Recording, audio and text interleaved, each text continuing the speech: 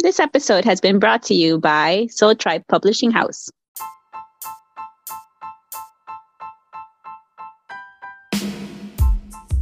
Hello, everyone. Thanks for joining us again on another lovely Sunday.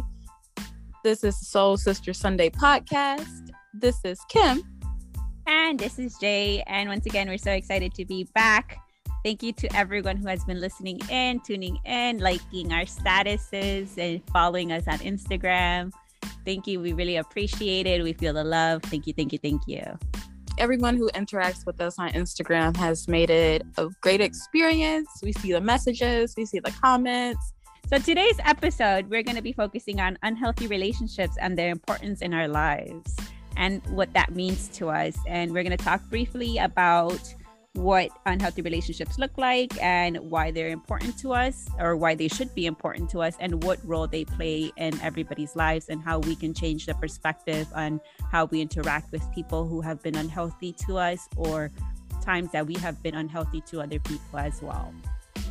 Very informative episode. I think it'll be fun to kind of dig into it and tell different stories. But before we get too deep into it, we do have a card. Guys, and this week we pulled from the Spirit Animal Oracle deck by Colette Baron Reid. And of course, it's an Oracle deck, so it's very different than the traditional tarot deck. And this week we pulled a card, and the card that we pulled is number 39, Moth Spirit, and that is Surrender Now. And I will go ahead and read the Oracle message from the book, and then we can talk about it. So in the book, it says, Moth Spirit asks, what is guiding you right now? Are you in alignment with spirit, or pursuing something or someone with so much tenacity that it has become a compulsive or addiction? Are you so intoxicated by a potential relationship or opportunity that you can't think straight? Hard work and dedication are virtues, and love, of course, is a beautiful thing. However, when Moth Spirit appears, it is time to consider if you have gone over the edge in a relentless pursuit. Workaholism, overeating, perfectionism, or addiction to certainty or even to a person may be your current vice. The form of your addiction does not matter so much as awareness of the consequences of remaining persistent when moderation is needed. Let go of your excessive energy by channeling it in more than one direction. The fire burns hot, and you do not want to be engulfed by your passion to the exclusion of all the other pursuits that matter to you. Now is the time for surrender and radical acceptance, so that your drive does not cause you to flee or to fight. Spirit wants you to release your need for certainty and control, so that you can relax into a more balanced way of using your Moth Spirit energy. Banish the shoulds and must, so that you can enjoy what is as you allow for what might be. I would say that ties in perfectly to today's discussion. I do too. I think this really talks into the idea of why unhealthy relationships are so important, but as well, it makes you question what you're going to do in your interactions with unhealthy relationships. So let's go ahead and dig deep into this conversation now that the Moth Spirit has fired our engine. Let's start off. I think a good place to start off with would be our relationship with our parents. Okay. Only because, like, our parents, they are the ones that would teach us, and we would learn from them, right? So even with relationships, we learn how to interact and how to handle people based on our parents. So Why not start there? Yeah, it all starts with our parents. They are the first teachers of how we interact in relationships. They are the first relationships that we have, and they are the blueprint that we continuously use throughout our lives. So definitely. So then, Kim, talk to us. Tell us, how do you feel that your parents failed you or helped you in determining what kind of blueprint you have in relationships? Yikes. Okay. So as far as maybe failing me, I would say it's the way they kind of taught me to communicate with people. Because I've always been very quiet, very shy, very laid back. But I learned that from them because my parents don't really talk or communicate or interact in a certain way. So when I get out into the real world, knowing what I know from home, that made it a little difficult kind of to make friends and connect. So that's how they failed. I'm lacking a little bit. I've gotten better, but I'm lacking. And a way that it has helped me, or a positive from that, I'm very caring with people. I'm very kind and gentle with people. And that comes from having parents who taught me how to be kind, how to be compassionate, how to have sympathy for people in situations. So copying that when going out into the real world can be seen as helpful. Of course, there's limits to it. I'm still learning how to set that boundary with being so giving, but it helped. That's so interesting. I think for me, for the most part, it falls on the failure of my parent. My dad didn't really have a lot to do with my blueprint in the making, but I think my mom took the cake on that. And for the most part, she taught me a lot of poor ways of handling myself in relation to other people. And there was never a conversation of, well, you have to have relationships with other people, and this is how that looks, and this is how you should treat other people, and this is how you should allow someone else to treat you. It was always more of a do as I say, not as I do type of situation. And I think that is such a failure of a showcasing to a child, because the child doesn't understand and they only replicate. So a perfect example, I would have to go back and think of this one time when my mom was chasing after her boyfriend at the time, and she wanted to see if he was stepping out on her, rightfully so. I mean, to each their own, right? But the only difference was that she brought me along and my fellow cousin along as well. And so we got to see the interaction of that. And to me, that was women tend to do this because they need to make sure that their man is not stepping out on them. And that is the blueprint that I grew up on. And that is a big failure. Why do you need to go chasing after a man knowing damn well that he's already doing what he wants to do? Stay at home. Keep your pride intact. You don't have to chase after anybody. So for me, it was the agreements that I made, or that domestication that happened when I was very young, did pass over to my adulthood. And it wasn't until I became aware of the toxicity of my blueprint that I started to change it. I think for the positive or the good things that she taught me about relationships was just the loyalty. I'm a very loyal person, but I am loyal to the degree of I will be loyal to someone who's loyal to me. When you stop being loyal to me, then there's no need for me to continue being loyal to you. The only loyalty that is 100% true is for myself. Interesting. Very interesting. And all of that, I think that unhealthy relationships, specifically with your parents, or maybe even so with anybody, I think unhealthy relationships help you identify what you don't want or what doesn't serve you in a relationship. When I'm thinking about a relationship between mother and daughter, I think about all the unhealthy mechanisms and all the unhealthy exchanges that my mother and I had, and how much I didn't want to repeat that with my own child. So in a way, it was deemed very unhealthy for me, but it flipped over to the healthy side for my child. So even though it affected me in an awful way, I do think that it benefits my child. Okay. You saw where it was wrong, and now you're trying to correct it with your child, as you should. You don't have to repeat the damaging things that you've learned before. Yes. As far as because I grew up in a 2-parent household, so my mom never really had a boyfriend or fling or anything like that to go chase after. But again, it goes back to how her and my dad interacted with each other. My mom was very much, I don't even know what I say. It's old fashioned. This idea that the man is supposed to provide while we just sit there and take it and take it and take it. So that can be unhealthy too, because why am I sitting around not doing anything expecting a man to take care of me? Yeah. And I held on to that for a little bit. I did, until I got older and I was like, yeah, this shit ain't it. I gotta have my own. Yeah. And I also questioned that idea too. If you want to sit there and provide, you're allowing someone to make you a victim, because at that point, that person can do whatever they want to you and you have no other choice but to take it. And that's unhealthy as well. So you're telling me if that person decides to cheat on you with Betty, Susie, and Lori down the street, then you have no choice but to be like, okay, well, here's your dinner. You pay the bills. You're my man. You're the head of the household, and I cannot do anything without you. Oh, excuse me until next week. He had to get the old ladies down the street, though. Betty, Lori.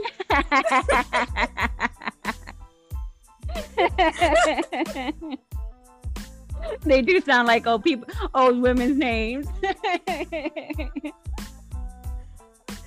But no, that's exactly what I've learned from it. Like, I tried to put myself in a position where I let the man handle everything, and I felt like I didn't have shit for myself. He had control over the house, had control over this, and I'm just sitting here pretty much a puppy dog. Yeah, no. I tried it, mama. It didn't work. I got to do it my own way now. Yeah. And then, like... Isn't that the equivalency of like a trophy wife? Okay. Yeah, I would say so. Not exactly, but it's pretty close. I mean, the only difference is that the trophy wife, you're working with millions and billions of dollars. Okay, true. That's what I'm thinking. A trophy wife is usually all made up and makeup all the time, like, pretty girl. Exactly. Instead of looking just average. So... Yes, trophy wives have a separate wing in the mansion. You can go cheat on your wing. We're good. Oh, no, I don't have to be that. It sounds cool, but no, thank you. No, nothing against nobody who does it, but not over here. You know what?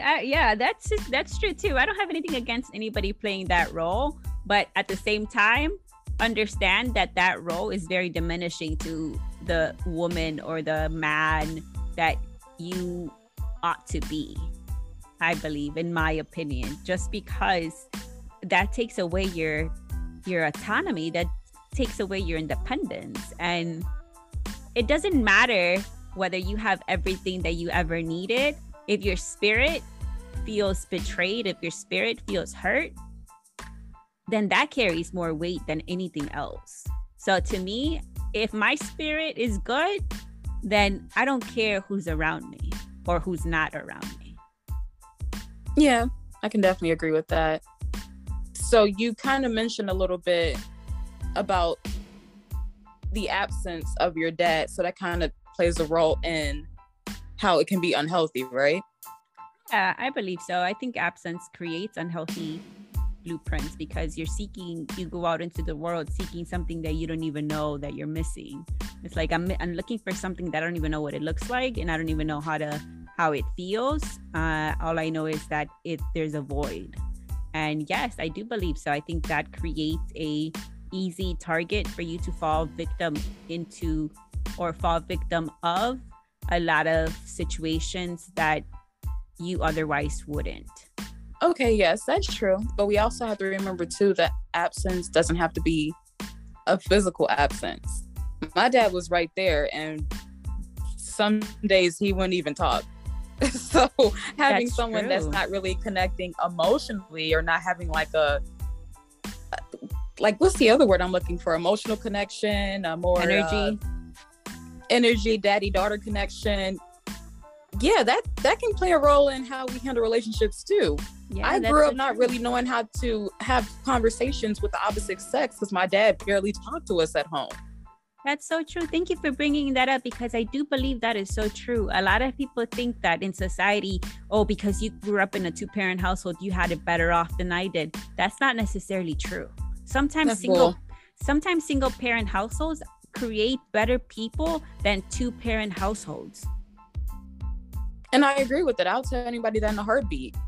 A 2-parent household don't mean shit. Okay, yes, your parents were there every day, but if your parents didn't have a good balance of how to run a household, or if you didn't really have a connection with one parent or anything like that, you better off being in a 1-parent household sometimes. Yeah. And I'm not saying that my dad never talked. I mean, I know what the man sound like. He talked.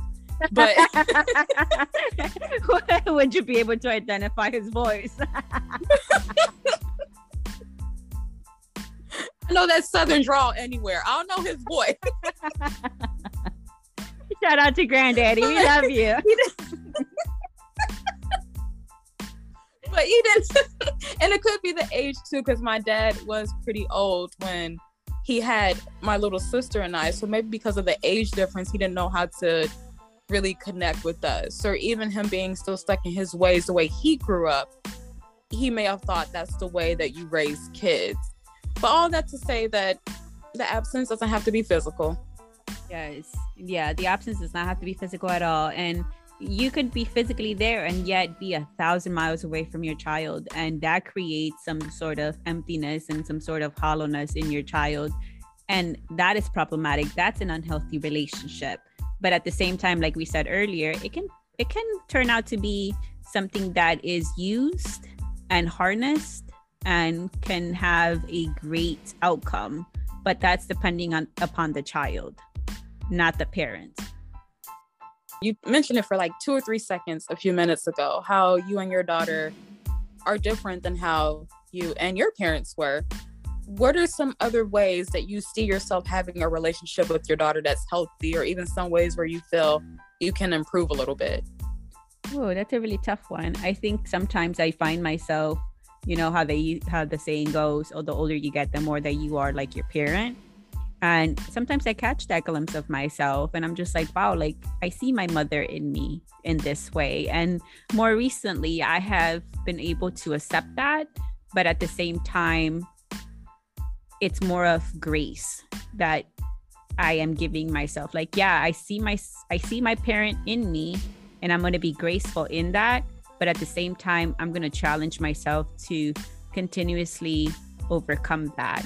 And I'll give a story of something that happened recently that gave me that perspective and allowed me to change that narrative within myself. So not too long ago, it was morning time and we were running late.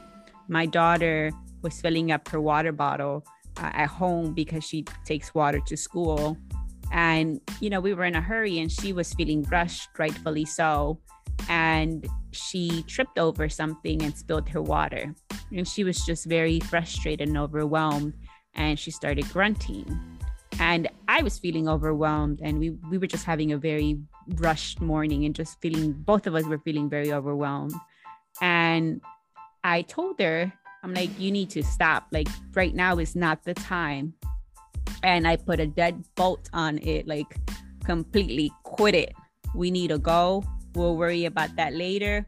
You need to refill your water. Let's go. And, you know, we were running really late. She got to school late, whatever. I came back home feeling guilty. I came back home and looked at the mess, cleaned it up, took some time for myself. And I felt badly about how I handled the situation because I knew I had mishandled it. And that was the moment where I saw my mother in me and I saw the reaction of my mother in me. And I think that is, first of all, I think that is one of the things that showcases unhealthy relationships the most, and that blueprint that you're growing up with in these moments where you're overwhelmed, where you have no time to think. That's the moment where you see your blueprint and how scarring it is. So I decided to write a letter to my daughter and I apologized. And I said, you know, I'm sorry that you felt overwhelmed. And I am sorry that I wasn't able to help you overcome that. And I am sorry that instead of helping you and guiding you through your high emotions, I stopped them. And I showcased you something that is not true. I'm like, next time, you know, you're in a high emotion and I'm in a high emotion, then let's get out of it together. And I'm like, I hope you're able to forgive me. I hope that you're able to still see me as the parent that loves you and cares about you. And you see me as, you know, the person that is trying, because I'm not perfect. But at the same time, I want to know, and I want you to know that I take accountability and I take responsibility for my actions and my lack of, because you are my daughter and I want to showcase you how to deal with high emotions. And, you know, I wrote this little letter to her. I made an envelope of the letter. I sat it in my car seat. And when I picked her up, I gave it to her. She read it and she's all like, Mama, I appreciate that. Next time we both will sound, she read it out loud. And in the letter I said, we'll both sound like dinosaurs, you know, getting our high frustration out together. And she's all like, Mama, I like that idea. We'll try that next time. And I want to hold myself accountable to that, just because we are our child's teachers, and I don't want her to be getting the wrong blueprint from me. Like, that stops with me. Oh, that's very nice. It's very nice, but I think I like it best that you were able to apologize to her, because a lot of parents do not apologize to their kids, and that makes things very unhealthy. Yeah, the kid will grow up not knowing how to properly apologize because their parents never apologized to them or showed them how. Yes. And a proper apology is not just an I'm sorry. Like, a proper apology is an I'm sorry with an action, with a reassurance, because it's so important. I think that builds assurance in a child. I want my daughter to be sure that I am her mother, and I'm going to do whatever I can to be that mother for her.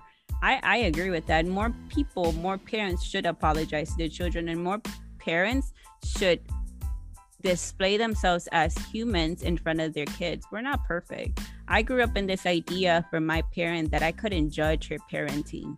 She would always say, don't judge the way I parent you, because you are nobody to judge me in my parenting of you. And I always thought that was so odd, because I can judge you. You're parenting me. You're affecting me. I will carry your parenting of me for the rest of my life, and I do have a right to judge you. What is that to tell a child, though? I don't see myself ever telling my child, don't judge my parenting. I may say things like, I don't really know what I'm doing, so bear with me. I'll tell her that, but I'll never tell her, don't judge me. That takes away from a person when you tell them that. Yes, it does. And for the longest, it was the idea of, oh, she's doing what she can, what's best.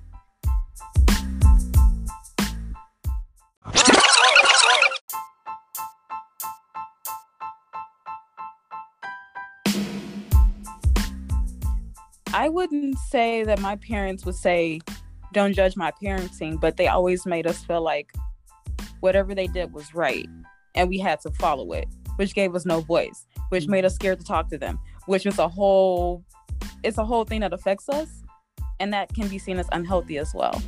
Yeah, definitely. So I would say that my upbringing was a mess and a pot of unhealthy relationships. And they were very important in my life, rightfully so. They were hurtful. They have damaged a lot of my adult life, but they haven't canceled it out, which is good. But they are important. I was just going to say that parenting honestly tells us a lot about how we handle our relationships, as far as like romantic relationships. So let's get into that.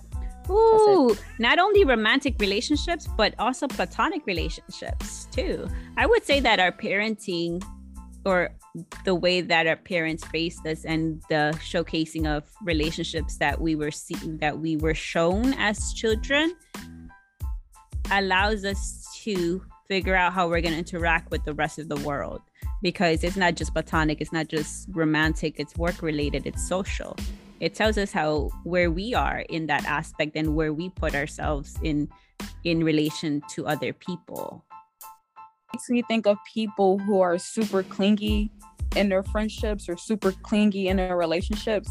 It's because of how their parent probably taught them how to handle people, or how their parent wasn't there when they really needed it. Now they cling to anyone that walks past. So yes, it all ties in together. Yes, I agree. I think I'll call myself out a little bit, drag my own edges. I think I tend to be clingy in my relationships with my romantic partners, just because of the lack of that I had growing up.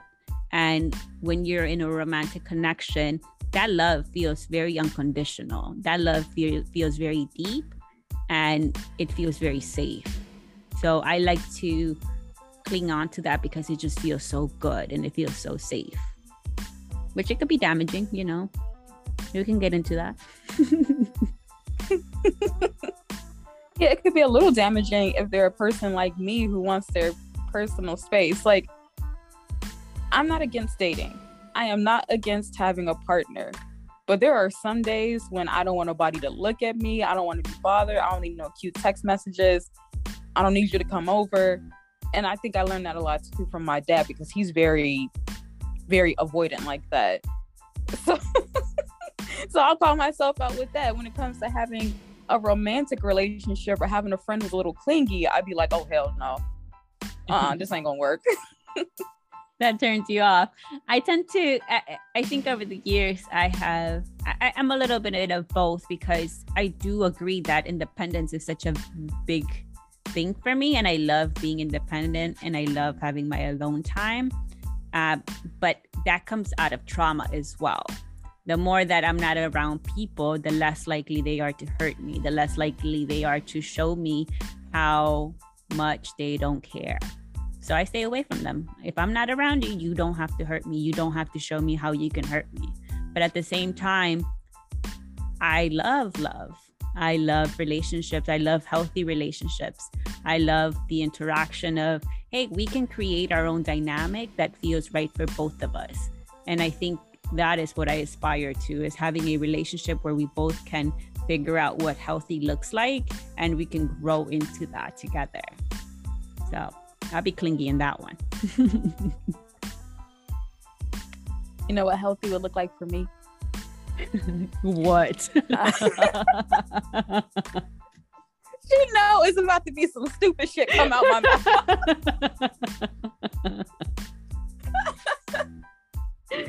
Go ahead. I kind of mentioned before that if I were to get married, if a man out there honestly has an interest in me and thinks that he can marry me, if I get married, I may have a separate house or apartment so that way I can get away from my husband. Being in a different room is not going to cut it for me. I got to be in a different house. I'll come back, but let me go disappear to my apartment that you don't know about for a couple hours. Dang, why they gotta not know about it? Because that means they may pop up. Let's say that I don't even gotta be mad. Let's just say that I feel like, okay, I'm being kind of like, you're being a little overbearing. I need some space. I'm not mad. I'm not upset. I just want to be by myself. If my husband knows where my apartment is at, he might beat me there before I even get there. Now I have no more time to myself. So, okay. But if he's in that apartment, can't you just stay home? I'm just saying, I need more than one location to disappear off to. That's all I'm saying. Okay. If he at the house and I need just an hour to just breathe and collect my thoughts, let me just disappear for an hour and collect my thoughts. I'll come back home. No bad blood. Okay, I think that's fair. I think that talks about the necessity to have these type of conversations when you are in a romantic setting. That way you can establish that, because I do believe that whenever you are in a romantic situation, you are able to dot some I's and cross some T's with your partner and figure out what's best for both of you guys. And if that is what you choose to have in your relationship, then who's anybody to judge it? As long as it's working for both of you and you're not running away from issues, then more power to you. Investing, hey, real estate. Of course, that'll be something. I mean, I may outgrow it, because who's to say how I may feel next year? Who's to say how I may feel in 6 months? That may be something I learn about within myself and change it. But as of right now, the thought of being in the same house with someone 24/7 makes me a little nervous. I mean, I'm in a house all the time with my child. That's different. But another person, like a man, can you leave, please? Like, you're also, I mean, I think about it in terms of finding your perfect partner. If you find the perfect partner, I don't know if I would feel that way. If he's my perfect partner, then we can agree to have separate times for ourselves. We can agree to have moments of our time where we get to be alone in our home. Like, you go out to the gym and during that time, I'll be at home having my alone time. I believe in that. I believe that the perfect partner will give you the skills and or the time that you need without you asking for it, and or they will know what your needs are and they will be able to give that to you. Okay, that sounds much better. That's a more mature way of putting, what I said. So yes, I like that. But all that to say, there is a way to have the healthy relationships, and we have to learn how to identify when it's not healthy as well. Yeah, that's the big deal. Yes, that right there. How do we start to identify unhealthy relationships? Because that's a tough one. Coming up from the city, in the city we saw a lot of unhealthy situations happening left and right. You blinked, you saw one. So this is ingrained into our soul, into our daily lives, into our interactions. And we're not professionals in this either. So we're all learning still. But nonetheless, there's things that we picked up along the way that showcases us, or that tells us, or that guides us in knowing what unhealthy looks like. And we just want to share our findings. I agree. And one thing that I do find unhealthy, to me anyway, in a relationship is when I don't feel happy anymore. If I start to feel like it's a burden being with you, or it's a burden being your friend, then we're going to have to reevaluate some things. Yes. And now I want to challenge that a little bit, because I do think that there's moments where you're going to be unhappy in a relationship, and there's going to be moments in friendships where you just don't feel fulfilled. And I think those are growing moments. But at the same time, you do want to question whether this is a temporary thing, or if there's something greater that your intuition is telling you. Because I'll share a story of a situation that I felt was unhealthy from the beginning, and I felt rather happy in it, but at the same time, I knew that there was something off. So not too long ago, I was in a situation with a person who did the right things and said the right things, and we had intimacy. But anytime that they were not with me, it was the absence. And to me, absence is very nurturing, because once again, I grew up in a household that was very unhealthy. So to me, it felt homey. To me, it felt normal.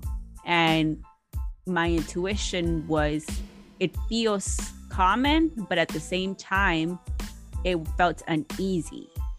And I kept putting that in the back burner, because I'm like, oh, well, this is a healthy situation. I'm just overthinking things, and I'm just trying to find 5 legs to a cat that only has 4. So I kept putting it on the side burner. I kept pushing it, and it turned out that it was a rather unhealthy situation, and my intuition was right from the very beginning.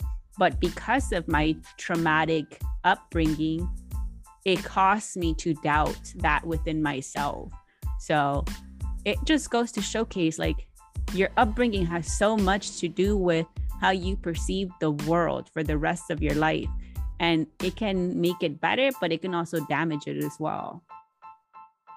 So even with this, like you said, knowing when to see it's unhealthy, it's also about knowing when to fix it, right? Or when to maybe take a step back and really evaluate it. Yes. Knowing when to stop. I think that's one of the things that we were never really taught to do, or at least for me, I was never really taught to know when to stop interacting with someone, or stop interacting with myself at that position.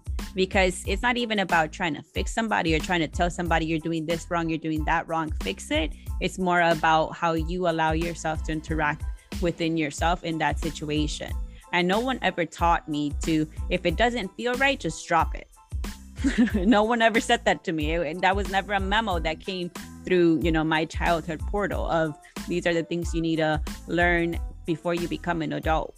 And to me, this was the first healthier relationship that I had as an adult. But at the same time, there was a lot of unhealthiness in it as well. And I never knew how to stop myself from it, because I was already deep in it and my feelings were attached. So I think when your feelings are attached, you become that child that grew up in that household, regardless of what kind of household it was. But see, that's the scary part. Of course, like I know you said it already, but we were never taught how to really walk away or let go or stop. And then we keep trying. Do you know how hard it is? Well, I'm sure you know. But listeners, do y'all know how hard it is to break up with someone you've been with for 3 and 4 years when you wanted to break up after the first year, but you feel like you're too deep in this so you can't walk away? That shit is scary. Yes, that first month too, like the what is that, the honeymoon state, like that right there. How could you see the beauty in the person, that light that is casted upon your crush, upon the person you love? That shit is so bright. And you're like, how can I not want to be with them? They can grow this. I can outgrow them. I can better myself. Maybe it's me. Maybe it's something that I'm doing wrong. It's a blame game. It becomes such a complex situation that it's only complex because no one ever teaches you how to make it less complicated. Love and situations with a partner shouldn't be that complicated. If it doesn't feel like health, if it doesn't feel like a fresh breath of air, then it's not it. No matter how you try to shake it, it's not it. That's very true. It almost makes me think about too, not to call nobody out, because I know it might ruffle some feathers. I know y'all girls like to tussle. Girl, let's call everybody out. We calling y'all out. Okay, well, the girls like to tussle, so I'm gonna say something that might hurt their feelings. And they're fighting. They're fighting. Can we stop trying to romanticize this whole toxic relationship shit? I see it so much on Facebook, so much on Instagram, so much on any social media platform where girls are damn near begging to have like a toxic partner. Why is that cute? That right there is very unhealthy. Why do you want somebody who's going to disrespect you? Why do you want somebody who's going to talk down on you? Why do you want somebody who might slap you because you burn the rice? I don't understand. I don't want nobody slapping me because I burn my rice. I'll slap them right back with the rice. Fuck you, mean? And then I'm gonna be the unhealthy one too. I'm not condoning nobody slapping anybody with rice. Me neither, listeners. We're not condoning no slapping of rice happening. Pour rice, use it up. We're in a panoramic. Girl, we in the pineapple. We can't be racist.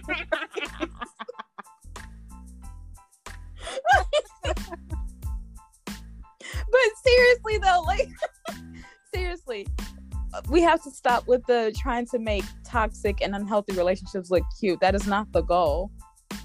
Yes, and quite honestly, that struggle love is not real love. Let's make that a huge listening point. I'll say it again for those that were not listening. Struggle love is not real love. You do not need to go through struggle to make somebody love you or see you. If they didn't see you the minute that they met you and heard your story or felt your energy, they will never see you. It don't matter how many years have passed. Let that go. Let that man go. That's mostly for Black and brown women though. Like, I noticed we tend to think that struggle love is real love. And I know it goes back to what we learned back in the hood, what we saw mommy and daddy do, what we saw auntie and uncle do. I get it has a background to it, but as Black and brown women, we can be loved without having to go through the fucking trenches first. Yes. Why is that? We got to stop that. Stop that mindset. Yes. Once again, stop it. Know when to stop it. And quite honestly, as much as we say stop it and we haven't learned how to stop it, we cannot take away from the difficulty of it. Yes, it's fucking difficult. When you feel like your love has become physical for someone, that shit hurts your soul. That shit makes you feel like you are in pain. And rightfully so.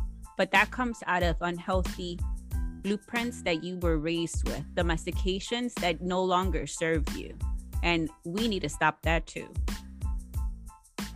We do. Y'all are lovely women. Y'all deserve all the love without getting hurt first. That's all I'm saying. Yes, love yourself first too, but all of that. And men too, because I will say that, men also grow up in unhealthy family dynamics. And most of the time they're out here hurting women because they don't know how to treat women because no one in their life taught them how to. But at the same time, it goes back to accountability. Be accountable for how you choose to interact with someone else. And if you don't know how to interact with someone of the opposite sex, take a time out. Figure out how to interact with yourself first. Figure out what you want out of a relationship with the opposite sex, and figure out what you can give to someone. Because if you're giving someone unhealthiness, then you are the problem and you need to fix that. That sounds like something I told someone recently about having to find themselves before trying to pursue anyone. Yikes. Yikes. I did come across this meme that I sent to Kim that we'll just talk about it here briefly since we're talking about romance.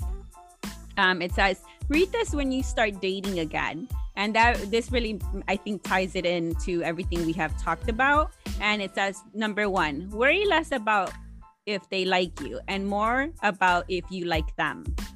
And then 2, rejection is not as personal as it feels. Liking someone or being liked is more about compatibility than inherent worth. And number 3, stop choosing what isn't choosing you. If it's not mutual, why pursue it? And number 4, right? Number 4, ask yourself, would you be friends with this person if you weren't physically attracted to them? Be honest. And number 5, stop being shocked by repeated behavior. Notice patterns and believe them. And then number 6, you don't need to be perfect to be loved. Perfection isn't relatable. You can't connect to it. And number 7, your love life is one area of your life. Don't forget to nurture the rest. Significant others aside, when you visualize coming home to a life you love, what does it look like? Be specific. I think we should post that on our Instagram so the followers can see that, post yourselves. Yes, that is so true. And we will go ahead and post that on there so you guys can see it. But I think that within itself allows you to have more awareness and more accountability of what healthy looks like, and also what unhealthy things you have seen and how to correct them. Because we can talk about unhealthy and healthy all day long till we're blue in the face. But unless you are able to move from one to the other fluidly, then you haven't harnessed anything.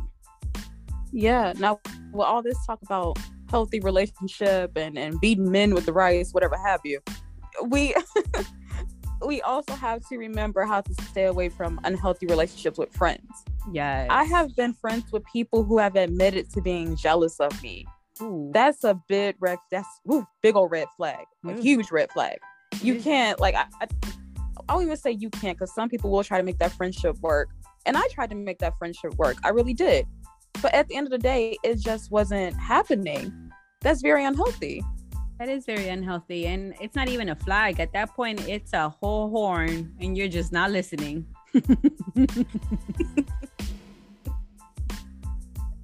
That's true.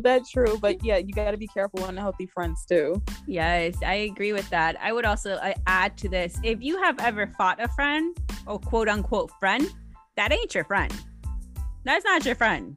That's an unhealthy situation, and it's a repetition of something that they have seen or have thought or they have deemed as appropriate type of love in a friendship, and that's never okay. I see that happens a lot though, especially amongst women.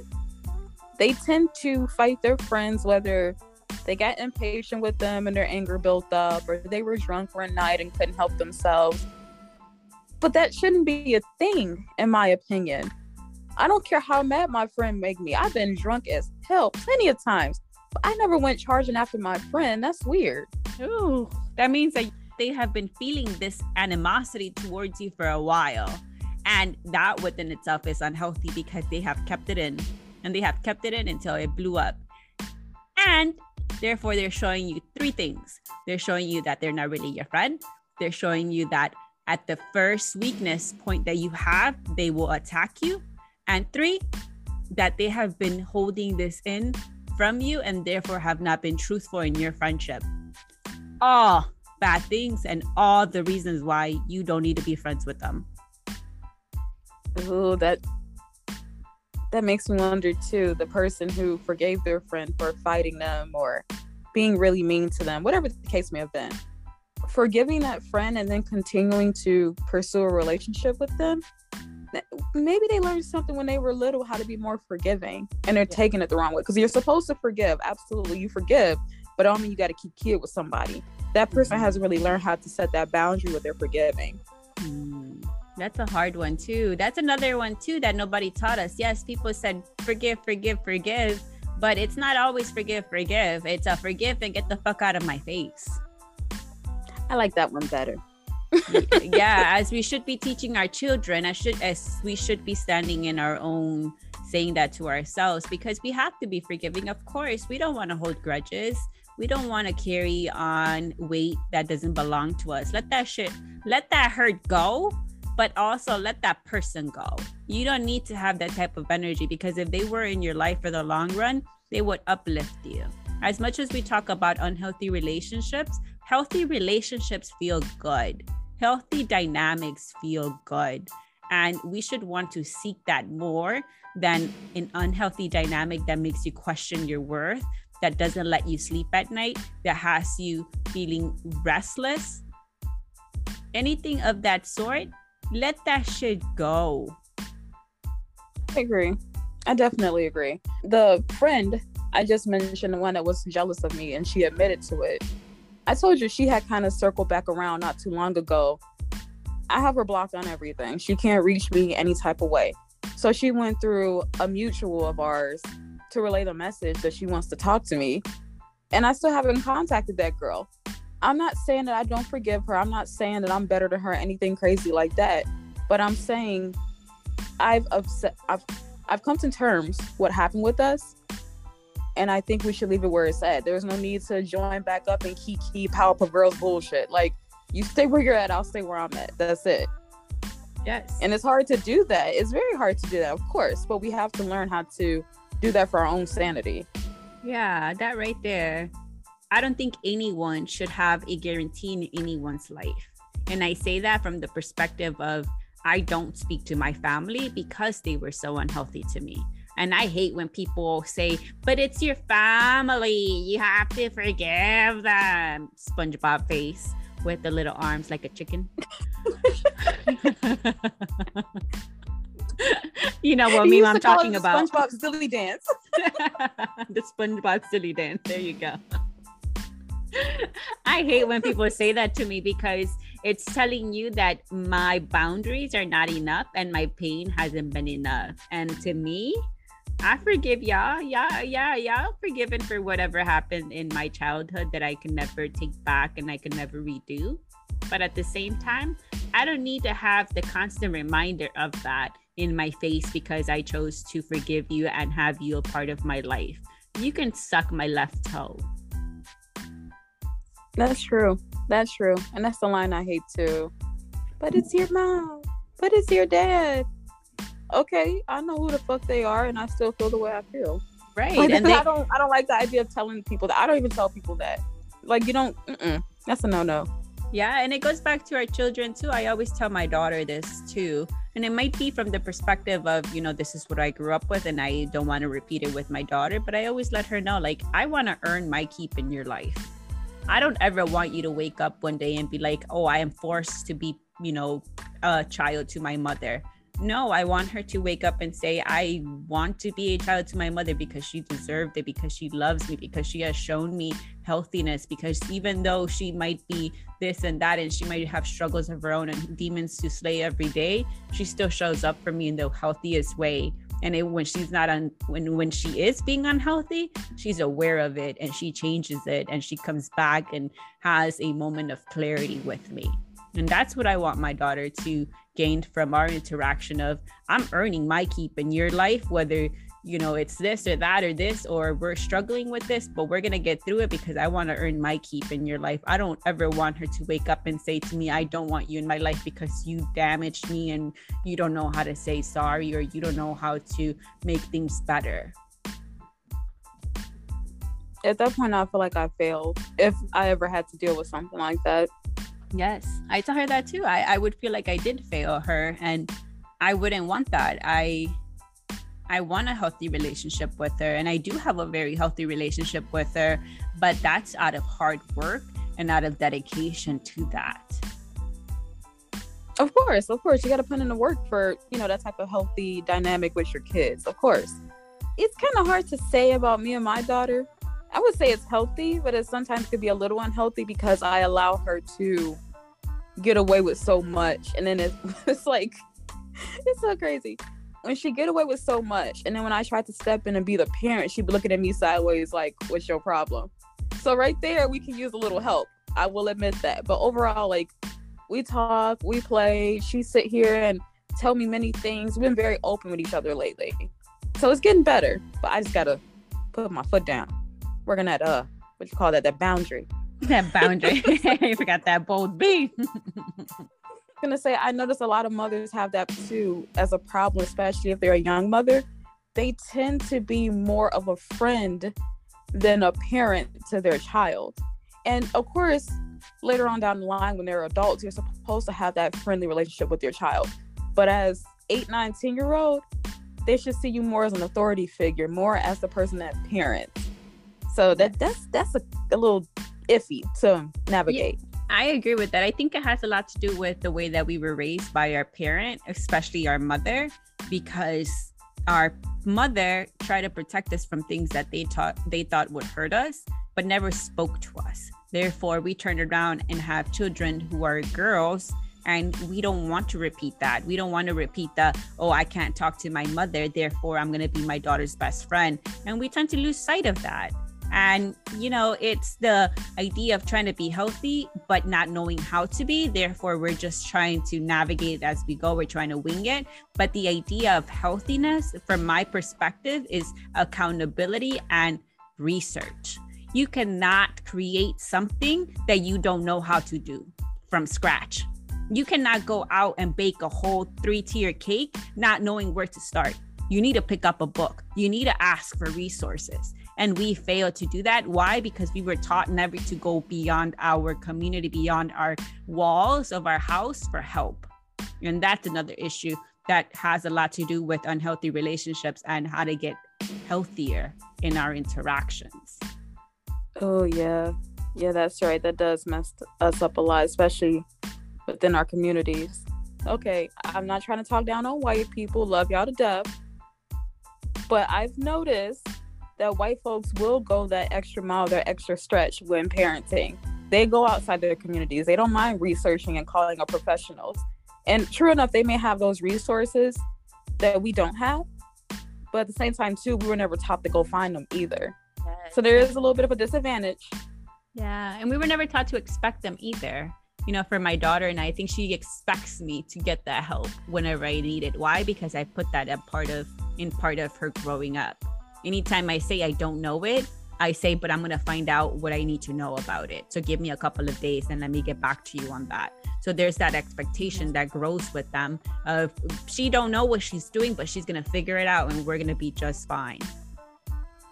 Yep. Yeah. I'm the same way with my child. I always tell her, mommy, fix it. That means I'm going to go find a way. So she knows it's handled.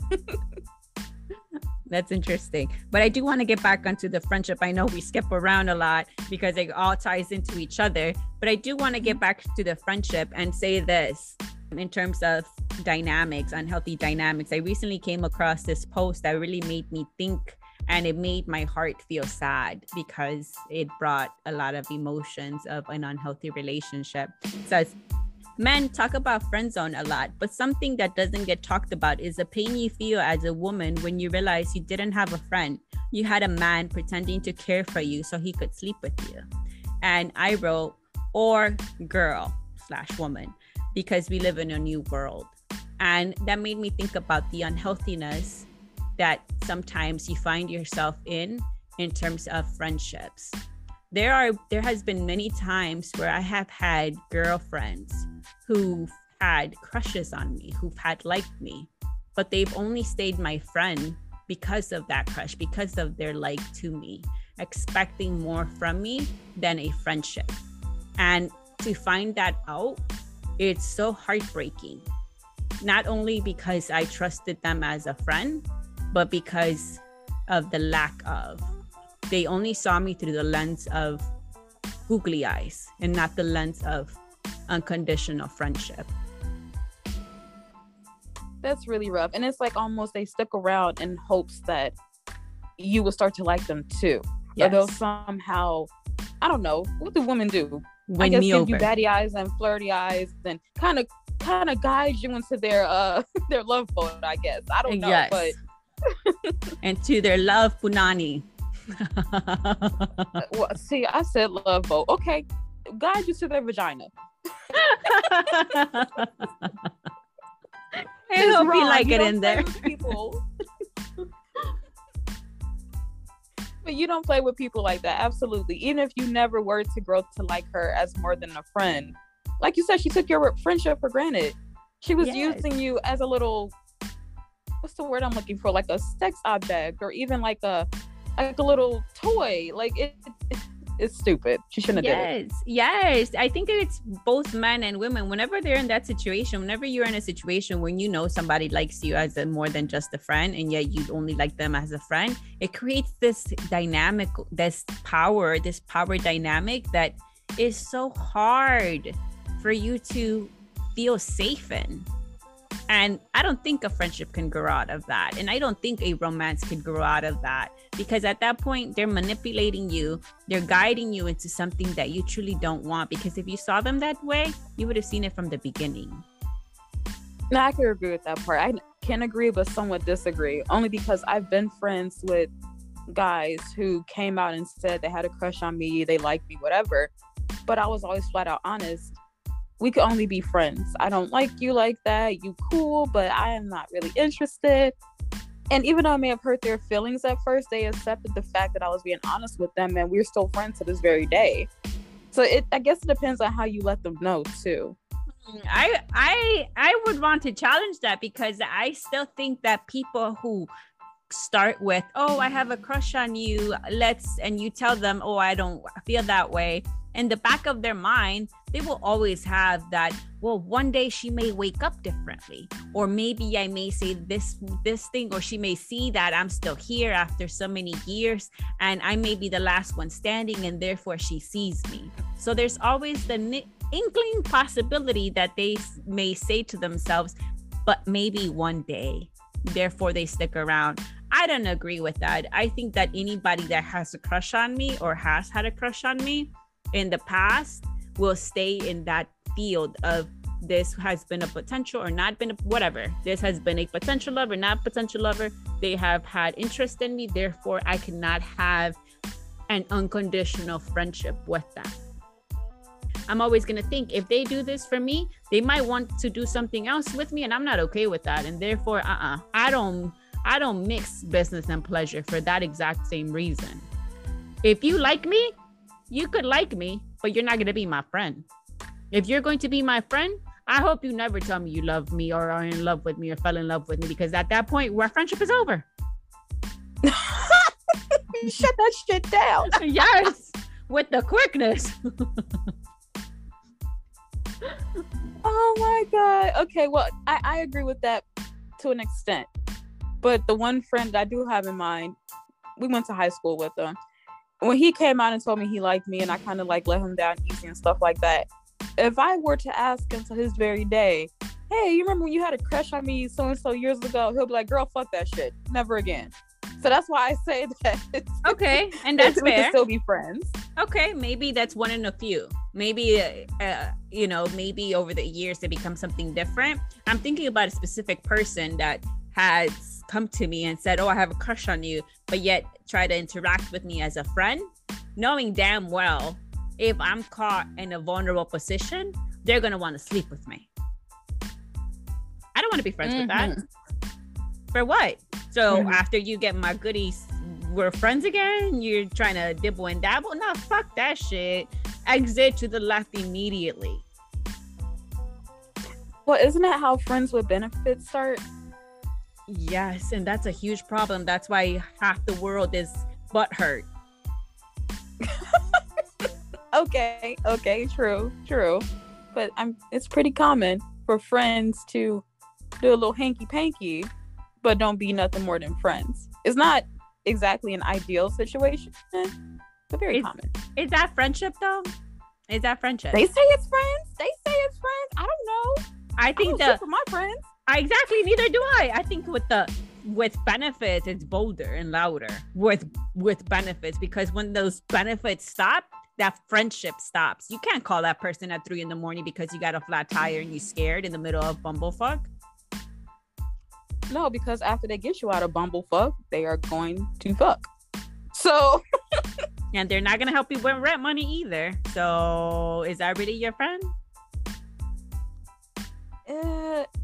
I would say no, just off my little opinion over here. But Your to others, big that opinion. I don't know, listeners. Y'all gonna have to let us know. Is friendships with benefits really a friendship, or is it more benefits than friendship?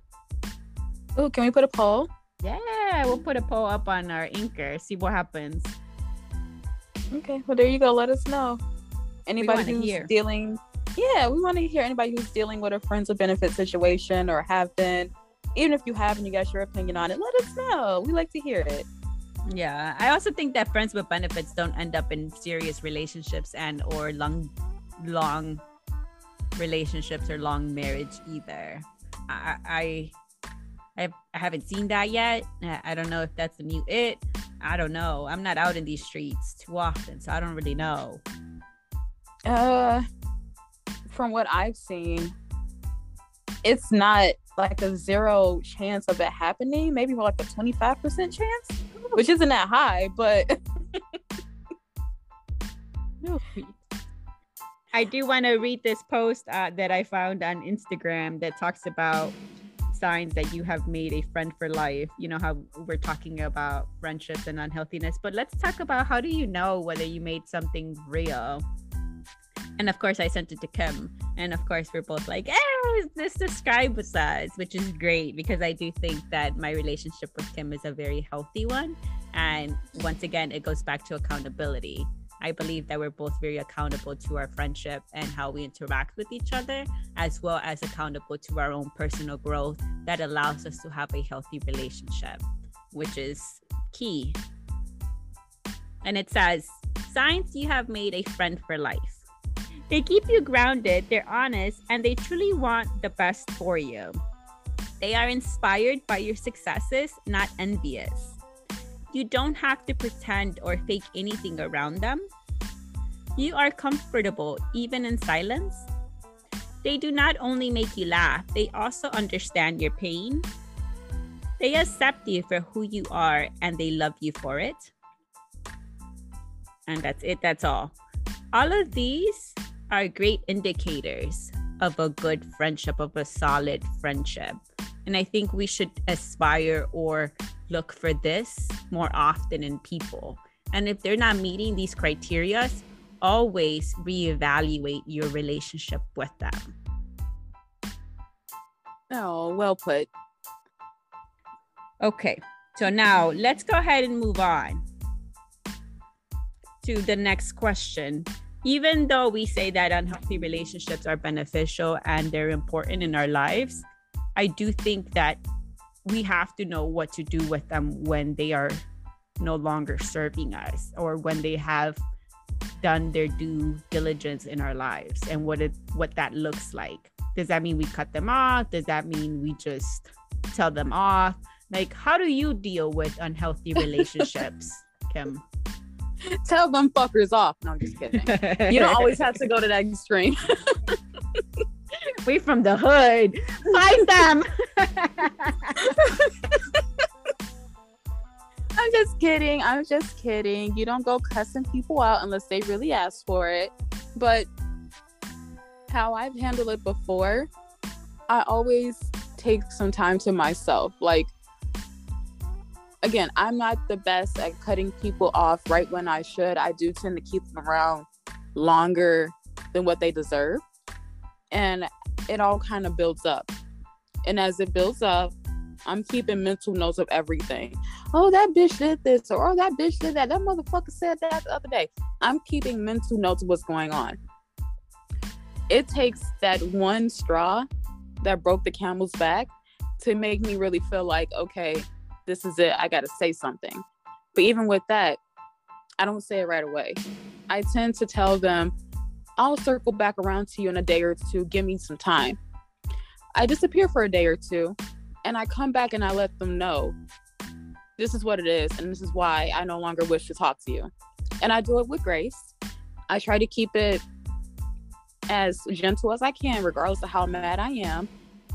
But that is how I handle those situations. I cannot say that I've honestly cussed somebody out for everything they are and everything they're not and walked away. That's not who I am. So that's how I handle it. Oh, then I'm a whole Gemini here because I've done both.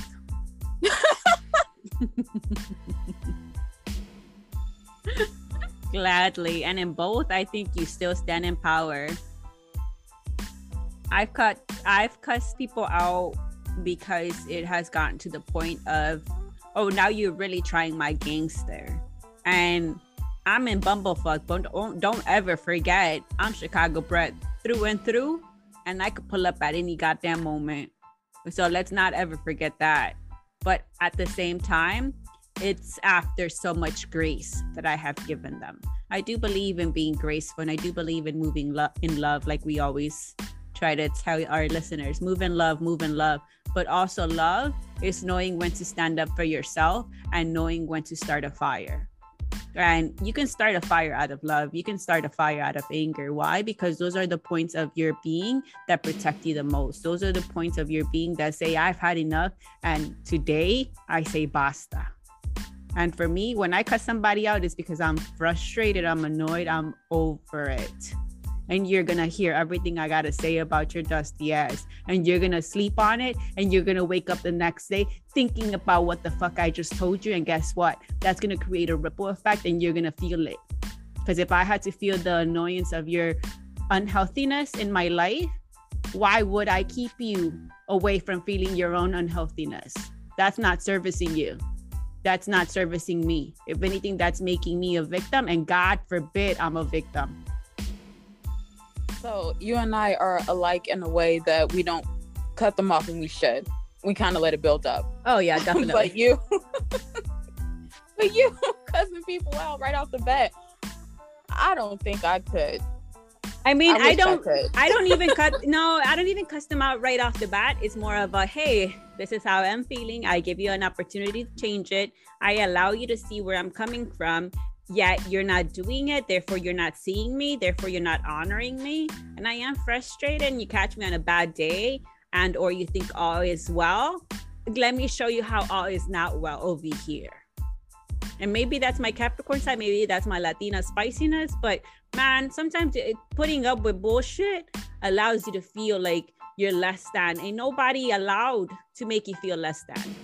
Show them motherfuckers off who the fuck is boss. Show them who you are, because obviously they forgot, and rightfully so. When you remind somebody who the fuck you are, they step carefully. Yes, they do. And then you can cut them off gracefully. That's true. They learn who the fuck you are and kind of have to take a step back and think about how they readjust. There you go. Now, what I have done in the past too, after I nicely told someone why I'll no longer fuck with them, I have blocked them before they could respond. And that's kind of the petty side of me. Like, I said what I had to say. I don't want to engage in a back and forth. I don't want to hear no sad, sob-ass story. Here's how I've been feeling for a while. You take that and do what you want with it, but don't say shit else to me. So I've done that before. That's interesting. Have I done that before? Have I told someone how they made me feel and not responded to or allowed them? I think there's beauty in allowing someone to tell their side of the story from their perspective, because I do think that it goes back to accountability. If you're in a friendship, and I'm only specifically, going to talk about friendships because romantic relationships are complex as fuck. But in friendships, you should be allowed to tell someone your side of the story, because they may learn from it. They may learn where they're lacking. I recently had a termination of friendship happen where I didn't understand the position that the other person was taking until they told me. And even though I didn't agree with their perception, and it created a lot more hurt for me, it allowed me to see where they were coming from, and it allowed me to see their position, and it also allowed me to see how much we were not on the same page, and therefore we couldn't continue our friendship. So there is benefit in it. I think that in the right circumstances, it can work to your benefit in growing yourself as a person. Okay. So yeah, at times it can be a benefit to it. But my thing is, I don't like going back and forth. I don't like the whole, I said this, you said that, I said this. Okay, at this point, we're going in circles because I made up my mind. I don't want to fuck with you no more. Just shut up. Leave me alone. So that's why I kind of like don't care to hear the other side of the story sometimes. That's fair. I think your position is fair to take. I think I haven't done that, but I think it's because of my blueprint as well. I want to know. I want to hear where it happened, where things broke down, so I don't have to have this experience again or try to minimize this experience. Because quite honestly, whether they're friendships or romantic partners or whatever else is in between, anytime there's a breakdown in a relationship, that shit hurts. That shit makes you look at yourself differently, and it's a painful revelation of who you are and who you're not, and it makes you question yourself. So I want to minimize that as much as possible, and I think the only way that I can do that for myself is truly understanding where I went wrong in a friendship or in a relationship or an interaction, a connection with someone. Okay, so it's more for growth or a little bit of healing if there's something to come from that. I get it. Yes, and also helps with grieving. I think that's another thing that a lot of people don't talk about whenever we're talking about unhealthy relationships, the level of grieving that you need to do after that relationship has been terminated. You cannot grieve an unhealthy relationship by moving on to another unhealthy relationship. Ooh, I agree with what you're saying, but I've heard people say completely different, and they have valid arguments as to why they thought different. But I agree with you, though. Wait, what? Whoa. We can just skip over that. What you mean? Some other podcast I was listening to. Oh, I wish I could remember the name of it right now. It may come to me later. But I was listening to a different podcast, and they were talking about this whole needing to wait after getting out of a relationship. And one of the hosts is kind of like, that's bullshit. First of all, nobody's going to tell me how to grieve. If I feel like getting attention from somebody else to kind of fill the void of this other person, that's my fucking business. That's not nobody's place to tell me what's right, what's wrong, what I should and should not do. That's and bullshit. Then I'm just telling you what she said, girl. And then also she goes on to say that, oh crap, how does she word it? It was almost like saying people who are against moving on so quick are kind of like hoe shaming, and we need to stop falling into that. I can't remember her exact words on that part, but it kind of summed it up like that. Okay. I disagree with that wholeheartedly because yes, you're right. People don't have the right to tell you how to do something, but at the same time, you don't have the right to use somebody else for your grieving process. And I say that wholeheartedly because I have been in situations where people have jumped from their relationship, from their toxic relationship onto me, who wants a healthy dynamic. And guess what? They ended up bleeding all over me. And guess who got hurt in that process? Me. That didn't want anything to do with an unhealthy relationship or an unhealthy dynamic. So yes, I'm not hoe shaming anybody, but at the same time, you don't have the right to use somebody for your benefit just because you are hurt. Sit in your hurt. Sit in that and figure out what it is that you need from yourself. Why are you using someone else? Oh, because you're not strong enough to sit in that hurt. Valid point. But no, I agree more with you. I don't like the idea of if we break up today, I'll have a new boyfriend by next Friday. Oh, that's a little bit too quick. That's a little bit too much too soon for me. But everyone has their own way of dealing with things. So yes, I don't even think it's about moving on so quick. Yeah, you can find somebody that can show you a better life really quickly. Yes, if you come across a person that shows you healthiness and you're coming out of an unhealthy situation and you want to jump into it with them, then all the better. God bless you, and hopefully that's a healthier dynamic for you. But at the same time, have you grieved yourself? Have you grieved for who you lost in that situation? The answer is no, you haven't. Okay, true. I'm not talking about grieving the person that you left. No, I'm talking about grieving yourself. I'm talking about taking the time and saying, hey, I'm all right. My heart hurts, but you know what? I still got 10 fingers, 10 toes. I'm okay. I've made it. Damn, that shit was difficult. Damn, I almost died. Damn, my spirit almost fucking died. You haven't had time to do that. And when you jump from one situation into another, you don't give yourself that honor. You don't allow yourself to say to yourself, we're here, we made it. This is what we have learned. This is what we're now going to repeat. You're just going from one section to another. You're just going from one matrix to another, and you don't even know who you are anymore. Why? Because you change. Any situation that you're in, whether it's friendship, platonic, work, etc., you become a different version of yourself, and you have not had the time to honor yourself if you're jumping from one situation to another, period. But who's to say I don't even know if it's called grieving at that point, but you know how some people in relationships, when they know it's not going well, when they know they're kind of over it, they already have one foot out the door. And with that one foot out the door, they already know this is not working for me. This is who I really am. This is who I really want to be. They've already assessed self. So to go ahead and break up with them just gives them leeway to go on to the next person in a week or two. So who are we to say that they weren't already processing this? They weren't already learning themselves to get away from this person. I understand that people may do that, but healthy looks healthier. I think that healthy has a similar trait regardless of how you're viewing it. And healthiness does not come out of rush. No, that's true. That's true. Good things come to those who wait, or however that saying goes. Yes. Yeah, or whatever Jesus Christ said.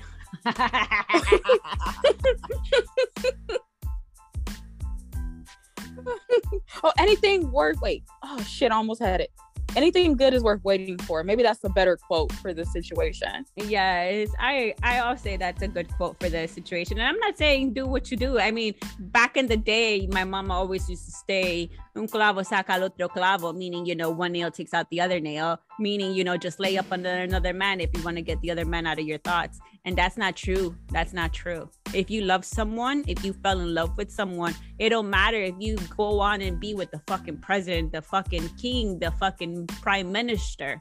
Guess who you're going to be thinking about? Guess who you're going to be yearning for? That person that broke your heart, that person that left you with wounds, scars, and everything in between. Give yourself time. That doesn't mean that you want to get back together with them. That just means that you're honoring your struggle. That means you're honoring the history that you had with that person. That means you're honoring the pain that person put you through. And you have to figure out how to get over them and figure out who you are again past them. I agree with that.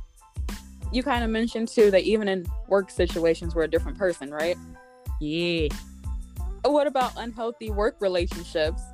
Yeah, how do you get out of them? How does that happen? Oh, I've been in a few unhealthy work relationships, and I think for me it has gotten to the point where I would take a page from your book where I have just kept mental note of the unhealthiness and try to figure out how much of it I can take.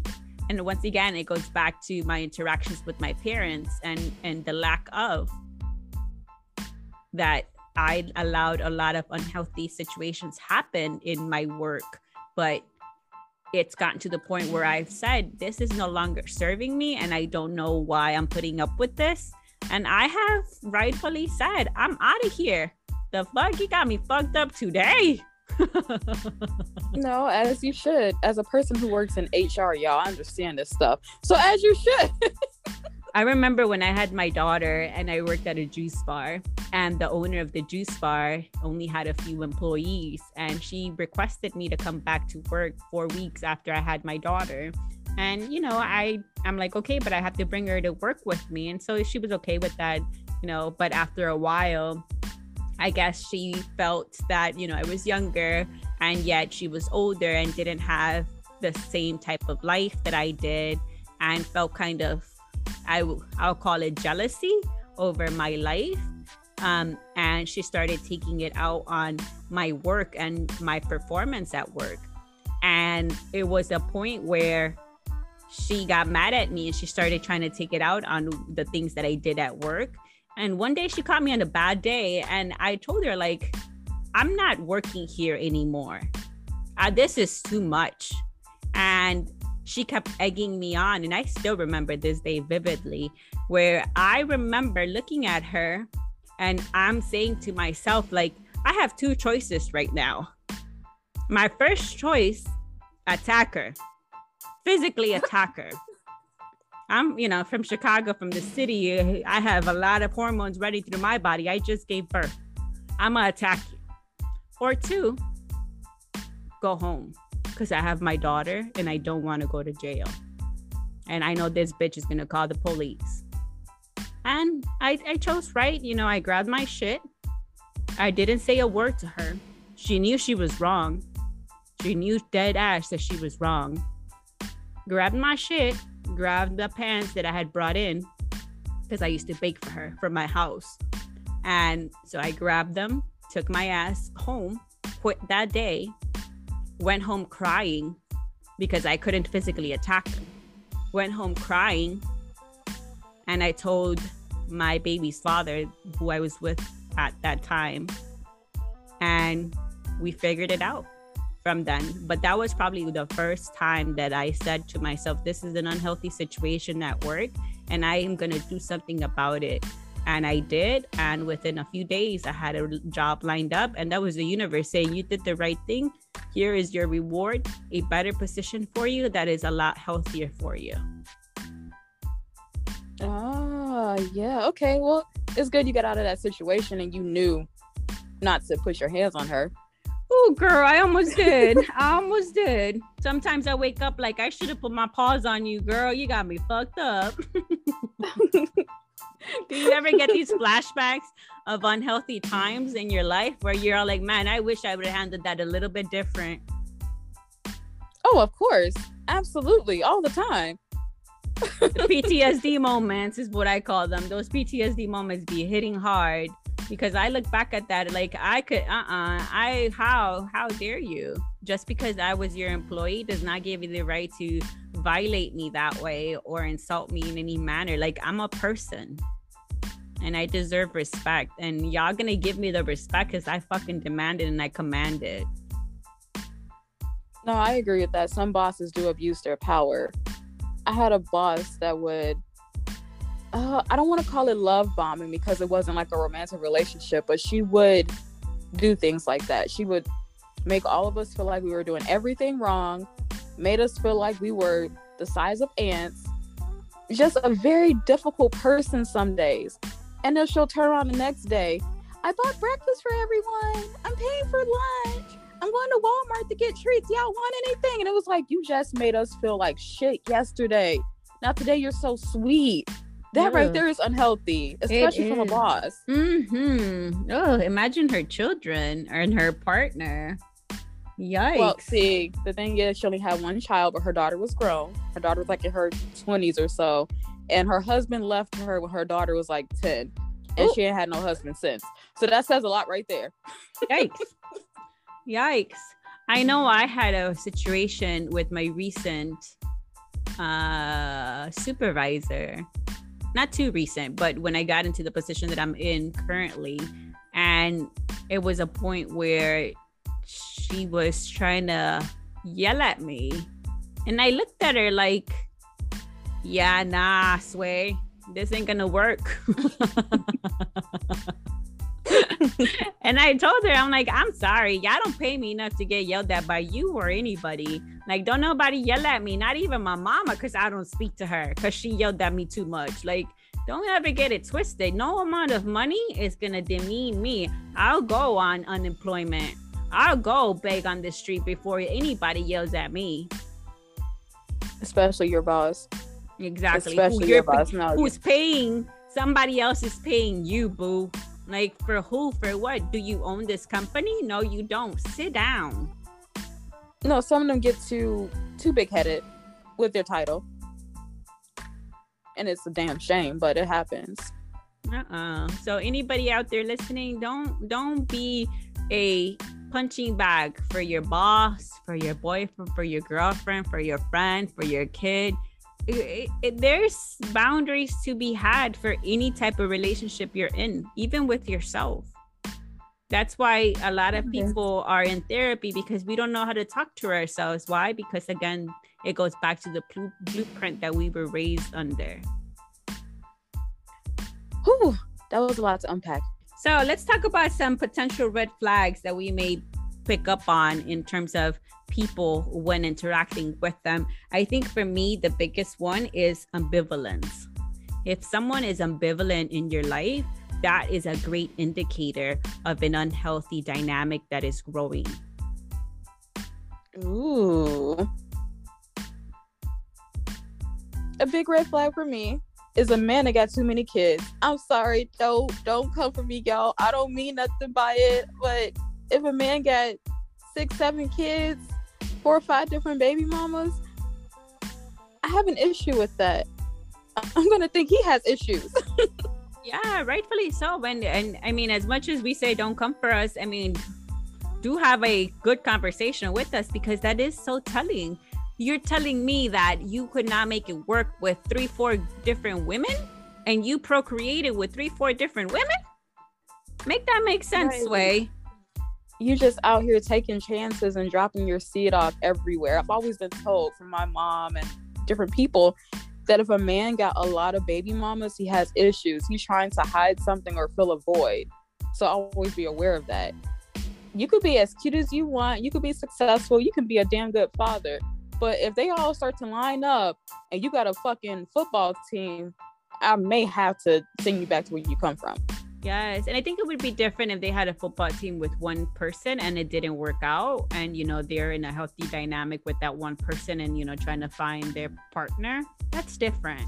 But if you're having a whole basketball team and you have a whole coach team as well, then baby, sit down and play the sport. At that point, just take a seat, take a knee.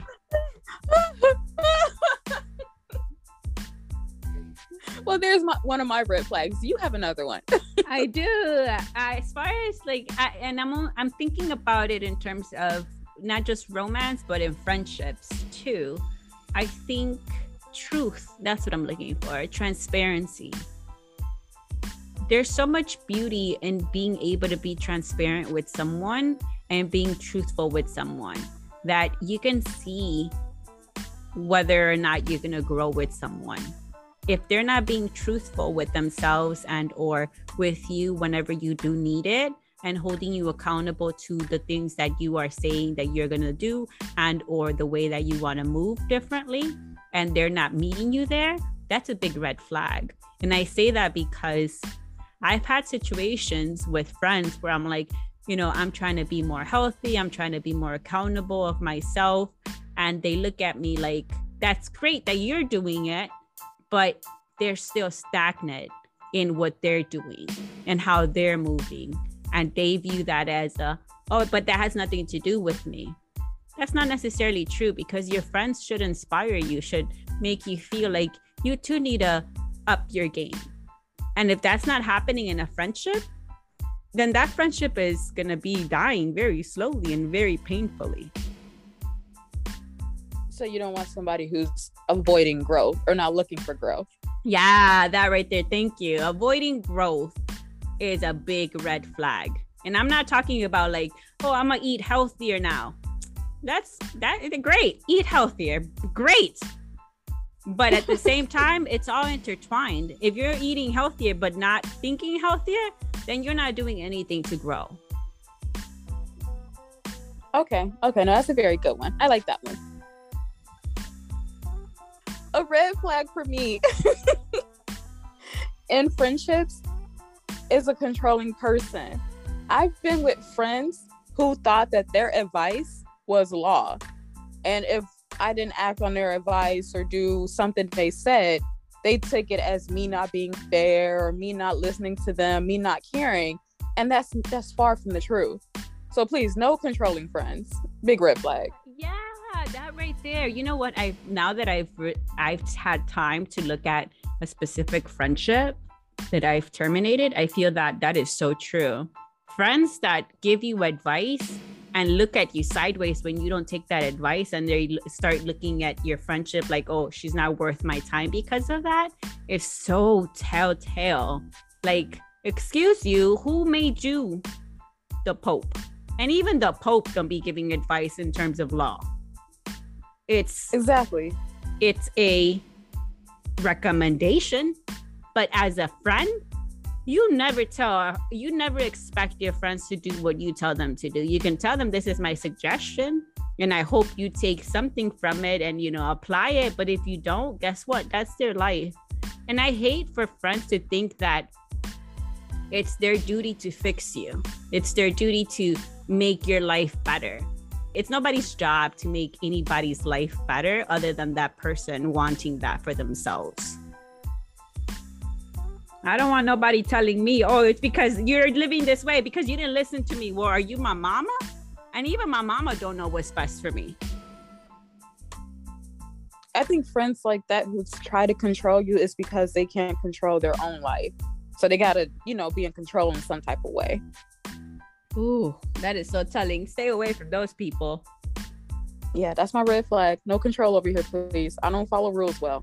So please, no control. I do the opposite of what I'm told to do. And then I'll be like, huh, you said so? Usually, yes. I cut corners like a motherfucker. So don't think you're going to come over here telling me what to do. Oh, that's so funny. What's another red flag in friendships you know what? Another red flag for romantic relationships would be when you're first getting to know somebody and you ask the question. I don't know if, Kim, you asked this question, but I do. Are you a cheater? Have you cheated on previous people in your past? And for me, that's a big red flag. I think people who have cheated on previous, relationships will cheat on future relationships too. And or you need to figure out, have they outgrown that, or have they learned in terms of how to deal with that?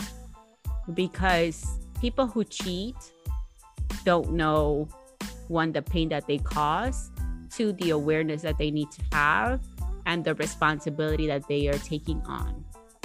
And I don't want that. See, I was just gonna say that would be tough to find somebody who hasn't cheated before in a relationship, because honestly, we all cheated.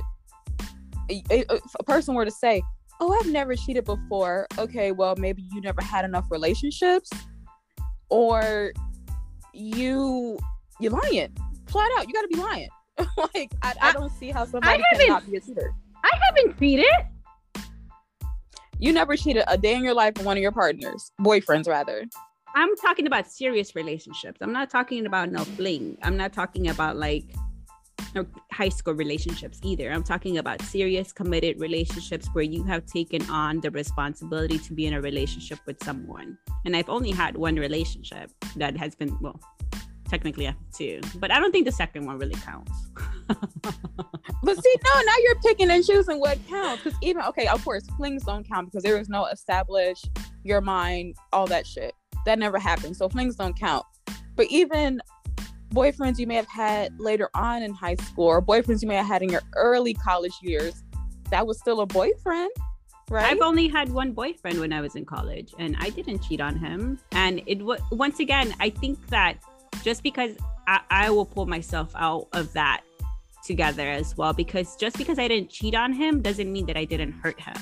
And it doesn't mean that I didn't have my fair share of hurt in that situation. But I did not ever step out of my relationship with the intention of having sex with someone or being in a situation that was romantic in that aspect with someone else that wasn't him. I don't believe in that. I'm not the cheating type. And I say I've only had one big circumstance and the second one wasn't, because even though the second time that I did have a situation, we established that we were boyfriend and girlfriend, it turned out that to be, the whole thing was a fallacy. So I think that vetoes anything that may have happened in that situation. And even if we're looking at it in that situation, I never stepped out of that. Does that make sense? Okay, yeah. So you're one of few who have never cheated in a serious, committed relationship. But I've only had 1.5. So okay, so that goes back to my point. If you say you haven't cheated before, it's because you never had a lot of relationships. You had 1.5. That's not a lot. Wait, so does that mean you have cheated? I would be lying if I say I haven't. I didn't feel good. I'm not the cheating type, though. I am not the cheating type. I don't go out here and just actively cheat. It came to a point where I feel like I was pushed into that. And that's me kind of like not taking the full accountability for the situation. But I'm not an active cheater. But I'm not perfect. Then that goes to my point too. I would want to know, like, okay, so you have cheated. So let's say you and I are getting to know each other, you know, in a whole different sphere. And I asked the question of, oh, you have cheated in previous relationships. And you've said, yeah, it wasn't the best time. It wasn't, you know, the position that I was in. Then my question would be, well, would you do that again? And what would stop you from doing that now? And I will let you know that I am not an active cheater. I'm not going to actively cheat on you. However, I have learned from my mistake in the past. So if it came to a point that I was not happy in a relationship, I would come to you before I go out there and find somebody else. That was then, this is now. Exactly. And I think that's the question that we should be asking. And that is a red flag, regardless of, you know, whether you did it in the past or whether you wouldn't do it now. It's still a red flag. Well, what made you want to do it then, and what's making you not want to do it now? That's a topic of discussion. Let's discuss this to make sure that you have evolved from it in order for us to continue moving forward, because that is a red flag. A red flag doesn't automatically mean dismissed. A red flag means, A, inquire more about this and see if it suits you and or is aligned with your beliefs and values. Okay, well, that I can agree on.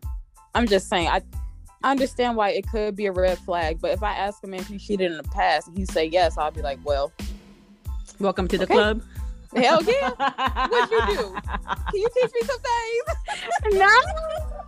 Oh, that's crazy. See, I asked because I also want to know, like, okay, so there's a possibility that you have cheated in the past, and there's a possibility that you may think about cheating on me. And that's going to alarm me. That's going to make me feel like, oh, well, maybe this situation is not best for me. And you're right. I don't think that I have come across another man or another person who I have been romantically involved with that has said, no, I haven't cheated. But I think that goes back to our blueprint. You know, nobody ever taught us to get out of situations that no longer make us happy. They have just said, continue moving forward and continue being selfish, because cheating is out of selfishness. It is not out of duty to someone else. It is not out of love for someone else. It is not out of respect. It is out of selfishness. And our parents taught us how to be selfish. That's a big issue. Yes, absolutely. So all that ties into, I just wouldn't automatically judge a person because they cheated. Now, if you, again, it goes back to the whole idea of being an active cheater. If you cheated once or twice in different situations, okay, I would be able to understand that. But if you cheat with every person you ever been with, okay, now you need to leave me alone. Now you need to go call your therapist if you got one. Now you need to go do some soul searching. And I think that right there allows you to not get hurt too.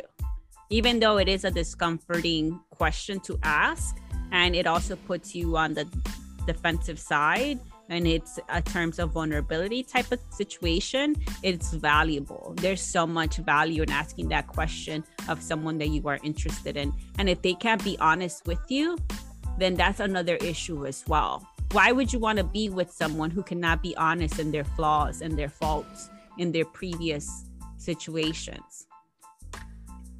That's true. Okay, so that's another red flag right there, not being an honest person. And that's with romantic or friend, whoever. Yes. It's a big red flag. I don't lie to you, so you ain't got to lie to me.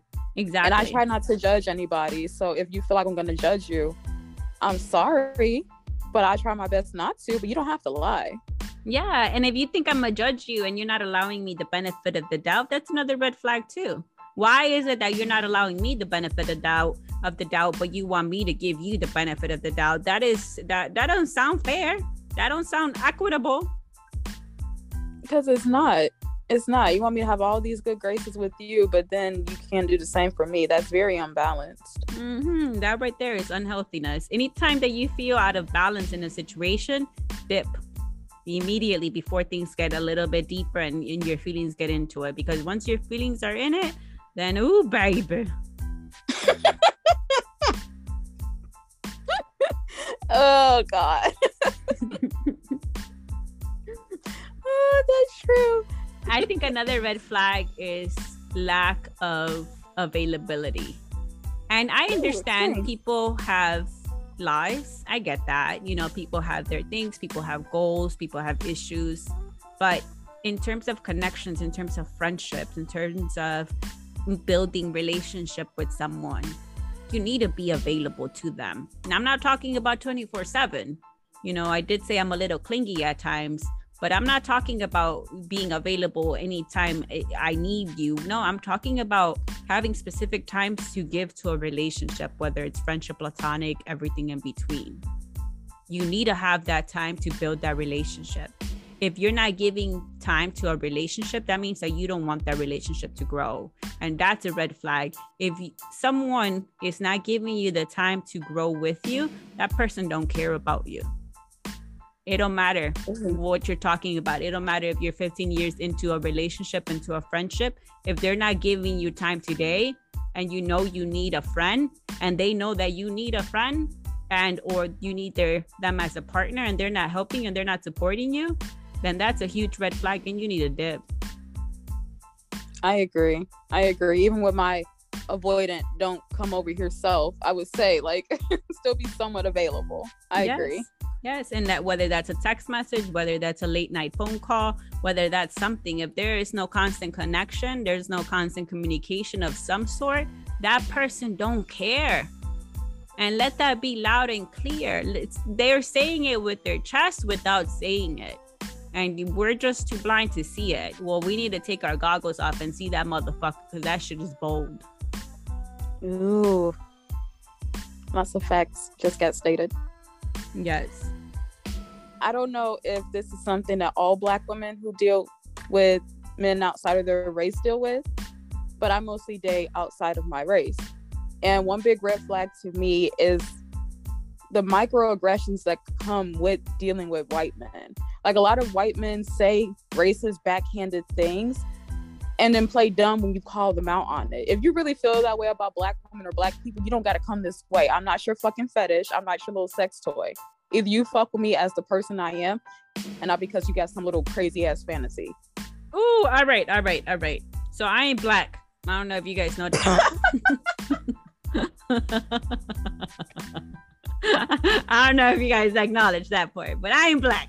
So can you give me an example of what that looks like? And there's maybe a lot of listeners who are wondering what kind of situation you talking about, because microaggressions can be seen throughout many different ways. But do you have an example? Yeah, I got a couple examples, of course. And you know what? The whole word microaggression, I'm starting to really hate that word. I'm gonna call it like it is. It's fucking racism. Yes. But that's besides the fact. But for example, a couple of white men that I've dated or dealt with in the past, they listen to hip hop and rap music. And in a lot of our music, the N-word is thrown around heavily. I understand that you're just repeating it because it's in a song, but have some respect for my Black ass sitting right here and don't fucking say it. Even with a guy that I was dealing with recently, he used the N-word so much. And every time he used it, I would get mad. And then I noticed that he didn't see nothing wrong with it because his Black friends allowed him to say it, never called him out on it. And I was like, no, you got to stop here. You know the history behind that word. You know how ugly that word can be to me. Why do you think it's okay to sit here and just throw it around? I don't even say that word. Well, I say when I'm around my other people, but around white folks, I don't say that fucking word. So why do you want to sit here in front of me as a white man and say it every 10 minutes? Disrespectful. That is so true. That's being so toned down. Girl, this blows my fucking mind. But that's one example. And then like the other examples could be of saying things like, I had a man pull the whole I don't see color type of bullshit with me, and I was like, oh no, this ain't gonna work. this is a problem. Just stuff like that. Like, don't be that fucking shallow and dumb. You know what's going on in the world. If you really claim that you like Black women, that you're really a part of the Black community and ally like you say you are, you would know that this type of shit is not okay. Mm-hmm. So that makes me question, am I just one of your little chocolate fantasies, or do you really like me? Like, this is stupid. Yeah, that's so true. It goes back to, do you feel supported, or do you just feel like they're here for their benefit? Exactly. So that's a red flag for me. White men are welcome, but don't come in here with no stupid shit, because I'll show you the door. Ooh, better be some woke white men. Even them, sometimes they can be a little bit too woke and start talking out the side of their necks, and it's like, hold on now, you haven't lived the experience. Hush up. That's true too. I think that's a big red flag too, when people try to tell you about your identity more so than they can even grasp. Like, how are you telling me about the struggles that I've had, that I have been dealing with, but you have heard them 5 minutes and you think you get the grasp of them, you think you understand, you think you know how to solve my issues? I hate people that think, white-splaining, mansplaining, because it happens a lot with men, and I don't deal with white men because the way my history set up, I'm not black, but nonetheless, white people also damage my people. And I ain't going. Oh my God. Okay, so, that's fair. That's fair. I do get the mansplaining aspect of the people that I have dealt with, in terms of like how they choose to deal with me and try to fix me. I hate people who try to fix people. I don't need no Bob the Builder. I don't need you to fix me, boo. And you are half broken yourself. Don't come over here trying to fix me. How about you turn around and look at yourself in the mirror and fix that? Oh no, it's always easier to fix somebody else than it is to fix yourself. Say that again. So people who are not fixing themselves is a red flag. That's a big red flag, especially if they want to sit back and point at you and pick apart you, but they don't know where to start with themselves. You worry about the wrong shit at that point. Yes.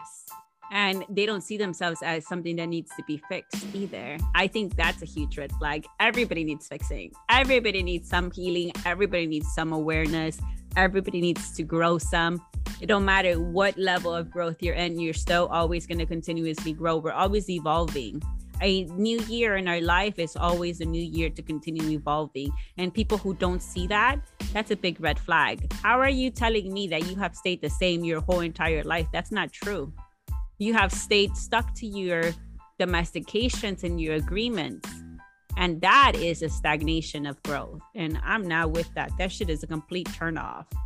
Ooh, girl, we went through all these red flags like a fucking war going on. Oh, fireworks. It's the 4th of July.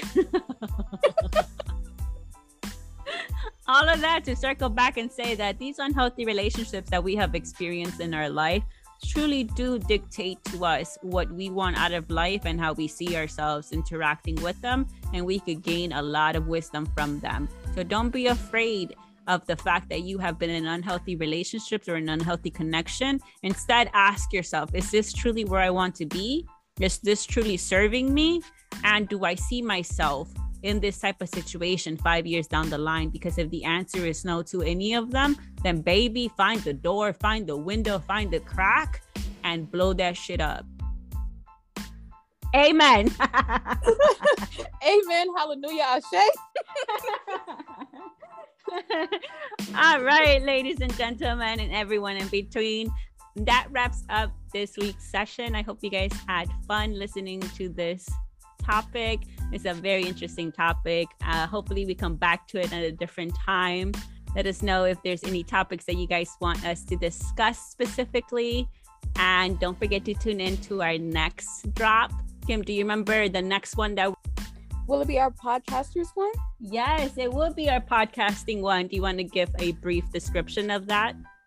So with the podcasting episode, we are going to pick 2 podcasts to listen to, and we'll take notes on it, listen to certain episodes, get a feel of the podcast in its, entirety. And we'll come back and give our reviews on it. And we'll shout them out. We'll tell you where to find them. We'll tell you all the details, and it'll be a good old fun time. Yes, we're hoping to bring a lot more spotlight to other fellow podcasters because we do believe in building community, and the way that the podcasting community has been so open to us, we want to give back. So if there are any podcasters out there that want to get on our list, do slide into our DMs and we will start creating a list of potential people that want to be listened to. And we'll do a combination of people we think we want to listen to and people who want to be given a special shout out. I think it'll be fun. It'll be very enjoyable. Yes. So tune in to the next one next Sunday. And until then, please stay well. And as always, move in love.